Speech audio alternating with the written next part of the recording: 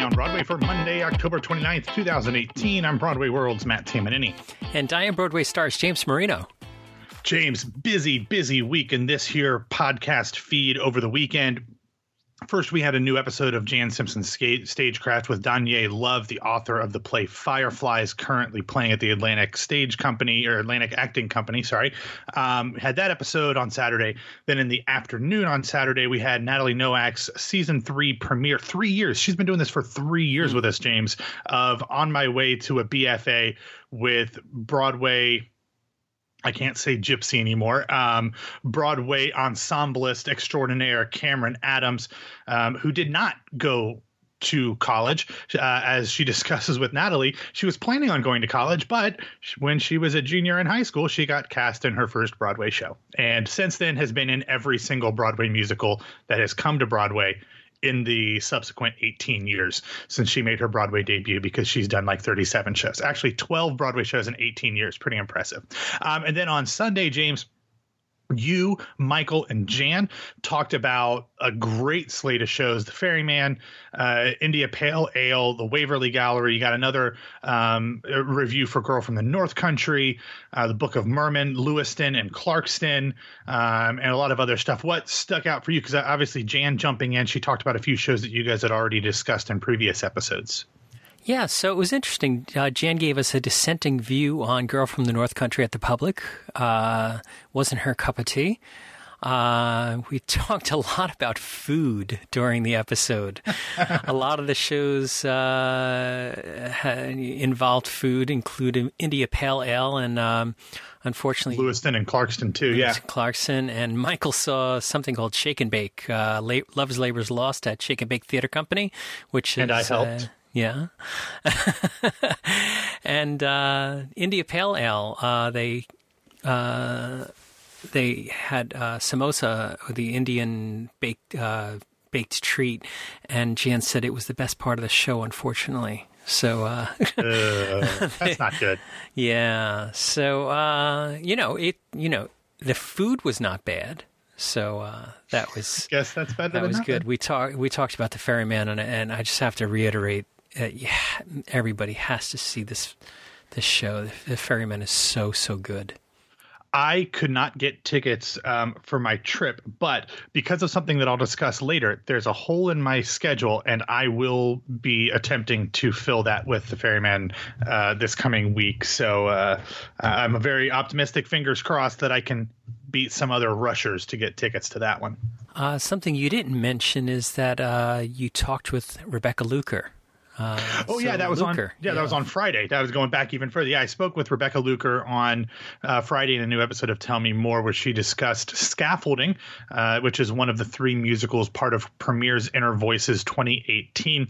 It's a series of 3 one-act musicals from about 35 to 45 minutes that she is a part of, running now through November 17th, I believe. Super interesting to hear her talk about the process of working on a show by yourself, both during the rehearsal process and how the difficulties of that performance, it requires so much more concentration than when you're doing a show in a traditional sense, scene when you've got everybody else on stage. She also, I wasn't going to bring up the fact that, hey, your husband's pretty famous too, because I always feel weird doing that. But she brought up, her husband, Danny Burstein, a couple times, and she talked about the fact that they often go back and forth with each other, helping them learn lines, helping them develop characters. But because this is a one-person musical and there's not a ton of dialogue, she didn't do that. So the first time that he sees or hears anything from this show is going to be when he comes on opening night, which I think is kind of interesting. So I'm sure he's going to love it. But it's just kind of fun to hear how different acting couples handle these things. But she's one of the best. Absolutely loved it. That's a top tier interview for me in my career, James. And I'd imagine, if I'm guessing correctly, the time frame here, she's working on this show and he's doing Moulin Rouge up in Boston. So no, that closed a few months ago. Yeah, I know. I know it closed, but I imagine she was working on rehearsing, very well practicing and things like that, learning her stuff. So let's flash forward here. Jenna Tessa Fox Spotlight podcast. She just sent me the Adam Shapiro interview, so that'll be coming up this week. I've got conversations with Lindsay Jones, sound designer extraordinaire, and Jason Robert Brown is heading to us in the foreseeable future. I might be editing on an airplane, so we'll see what happens we'll get there. To that. Yeah, we'll get to that. All right, first up in the news, we have some sad news to report. Yeah, over the weekend, James, we learned that Tony, Emmy, and Grammy-nominated author, poet, and playwright Ntozake Shange passed away at the age of 70. For the theatrical crowd, she is best known for her play For Colored Girls Who Have Considered Suicide When the Rainbow Is Enough, as well as an Obie-winning adaptation of Bertolt Brecht's Mother, Courage, and Her Children. She also had a number of other plays that premiered at the Public Theater as well. Her novels include Lillian, Betsy Brown, and Sassafras, Cypress, and Indigo, and in addition to a number of collections of poetry as well. Shange is a recipient of a Guggenheim Fellowship, and a little more than 2 years ago, her alma mater, Barnard College, announced that they had acquired her archives. According to Vulture, Shange had been recovering from several strokes in recent years, and she passed away in her sleep on Saturday morning at an assisted living facility in Maryland. James, over a weekend that was honestly sad enough. We didn't need anything more to make it even sadder. This was another loss that hit the theater community, especially a theater community of female playwrights who drew a lot of inspiration from Shange, who considered herself, she said, I saw an interview replayed or shared online where she said she developed her feminist persona at Barnard College, and then obviously as an African-American playwright writing for African-Americans, hit a large part of our population really hard on a weekend when everybody around the country was grieving already. I didn't, for colored girls who have considered suicide, I never even thought about the age of Shange. Yeah.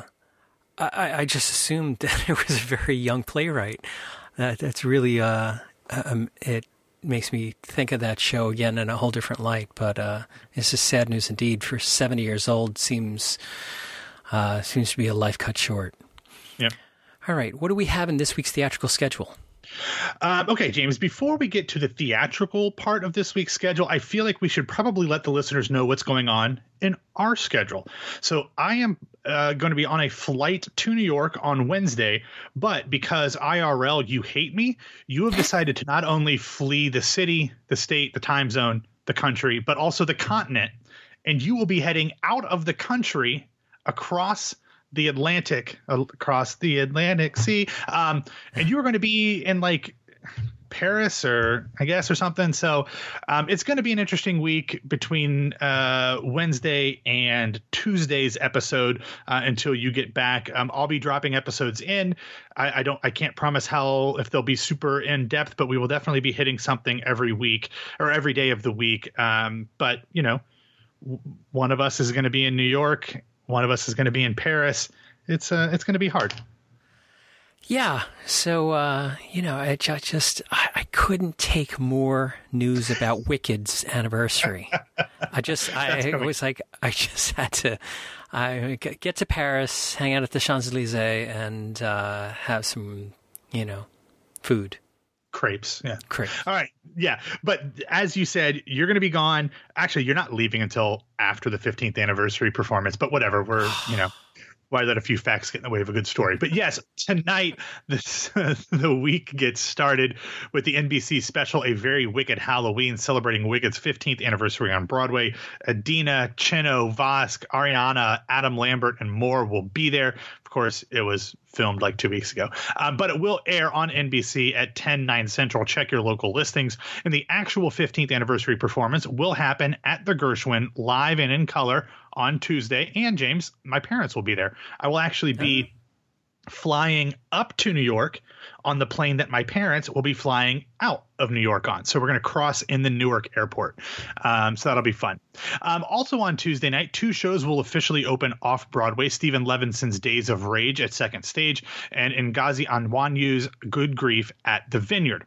Then looking forward to Thursday, we've got a bunch of stuff happening, including the official Broadway opening of Harvey Firestein's Torch Song at the Helen Hayes Theater, directed by Moises Kaufman and starring Michael Urie and Mercedes Ruehl. Also on Broadway that night, the first previews for both The Cher Show and To Kill a Mockingbird will happen. Now, funny story, James, that I referenced earlier. All the way back in June, the day that tickets went on sale, I bought a ticket to the very first preview of To Kill a Mockingbird because I love Aaron Sorkin and I love Celia Keenan-Bolger. And then over the weekend, as I was getting my papers prepped for the trip, I realized that I, in fact, did not purchase a ticket to the very first preview of To Kill a Mockingbird. I purchased a ticket to the second preview. So I guess the best laid plans and whatnot. Anyway, I'm going on Friday, which coincidentally was the only night that I didn't have a show planned. So that worked out well. But now going to try to rush Ferryman on Thursday. If a listener decides to go just because I said this and gets a ticket and I don't, I will be very, very angry.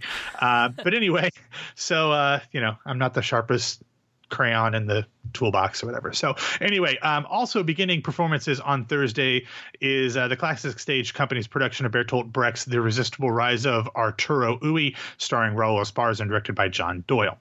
Then moving to Friday, the pre-Broadway London production of Hadestown begins performances at London's National Theatre, and I'm hoping that at some point by the time it has its official opening, maybe in the days following the opening, we will know that it is coming to Broadway in late March or early April so that my predictions can be correct.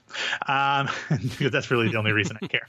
Then on Sunday, we have an opening and 3 closings. The opening is for the Broadway premiere of Christopher Demos Brown's American Son at the Booth Theater, starring Kerry Washington, Stephen Pascal, Jeremy Jordan, and Eugene Lee. Then for the closings, they will all be off Broadway: Smokey Joe's Cafe, Midnight at the Neverget, which I discussed with the show's writer and star on a Tell Me More episode a few weeks ago, and What the Constitution Means to Me. Of course, we will have links to all of these productions in the show notes at BroadwayRadio.com. Wow. That's quite a week for me to miss half of it and you coming in for half of it. So it balances out the New York continent. All right, Matt, what else do we have to talk about today? Okay, a few stories, and actually one that I just saw before we started recording. Someone would freelance that one. But first up, over the weekend, Stephen Schwartz revealed some details of his upcoming projects in the latest edition of his newsletter, The Schwartz Scene. Needs a snappier title. May the Schwartz be with you. Yeah, seriously, it needs a little more. He's a great writer. He can come up with something better. Anyway, first, next month, he will be in New York for a reading of the screenplay and score for the movie musical he is developing about Hans Christian Andersen, which we've discussed before. While he is in town, he will also be working on a reading of his musical Rags, which features a new book by David Thompson and had a successful tryout at the Goodspeed Opera House about a year ago. I think a little more than a year ago. It was in performances, and they're still trying to develop that to see if it will have a further life. Next up, today begins a fan appreciation week over at Once on This Island in the build-up for their first anniversary on Broadway this coming Sunday. The production will be hosting special events, giving away exclusive prizes, and offering a 2-for-1 deal on tickets. We will have the complete schedule of the events and the code for the 2-for-1 in the show notes. And then, according to the Wall Street Journal, Bat Out of Hell, the musical, currently playing in London's West End and touring the U.S., will hit New York City in 2019. But not on Broadway. The paper reports that the musical's tour will instead play a limited 8-week run at City Center from July 30th through September 22nd of 2019. Now, James, I think we've talked about this before, maybe, but I have a not strange, but for someone my age, I have an odd love for Meatloaf music. So as much as I know this show is a bizarre, wacky, not theatrically deep show, I'm really excited because I just love me some Meatloaf. So the singer, not the food. The food I'm not a big fan of. But so hopefully this will get a chance to either play down here in Orlando or I'll be in town to see it when it stops at City Center. And then finally on Saturday, Bobby and Kristen Anderson Lopez, God bless them, they released a video for their new song, Vote for Mom, which is celebrating the historic number of women running for Congress. The video is so cute. Bobby's playing a ukulele. They're sitting in front of a cozy fireplace. It seems so loving and nurturing and earnest. But just if you're unfamiliar with some of Bobby and even Kristen's work, the video, just a little bit not safe for work. But it is very funny. And those two are just, gosh, we talked about couples goals last week, James, with Rebecca Luker and Danny Burstein and Chrissy Teigen and John Legend. Bobby and Kristen are up there too. We will have a link to that video and all of the other stories that we talked about in the show notes at BroadwayRadio.com. And of course, don't forget to vote. So talking about the Bat Out of Hell, I have a friend that saw it in London and said it would be a massive failure here in the States. Said it was terrible. It was, and they were a big Meatloaf fan, and I totally wore out my Bat Out of Hell CD and record. I love that that album. So yeah. I really hope that it's better than what they're saying. So at least it'll stop here in New York. I think what people have to realize about this is that it's like Mamma Mia. They take the Mamma Mia approach where it's just kind of a little bonkers and a little weird, but you can imagine how Meatloaf music with Mamma Mia approach works out. It's weird. It's over the top. It's crazy. It probably doesn't make a ton of sense, but it's a goofy, fun time with some really great music. So if you go in expecting, something of the jukebox variety of Girl from the North Country, you're not going to get that. If you open your mind to the fact that it is, a rock version of Mamma Mia, probably, you can appreciate a little bit more. But yeah, don't expect it to be good. And Stephen Schwartz, I was just thinking if we can get him on the Broadway Radio Network, he could have the Schwartzcast. That's a good one too. I like that one. Okay. All right, Matt, why don't you get us out of here? All right, thanks for listening to Today on Broadway. Follow us on Facebook and Twitter at Broadway Radio. You can find me on Twitter and Instagram at BWWMatt. And my name is James Marino from BroadwayRadio.com and BroadwayStars.com. Thanks for kicking off your week with us. Matt and I will be back again to talk with you tomorrow.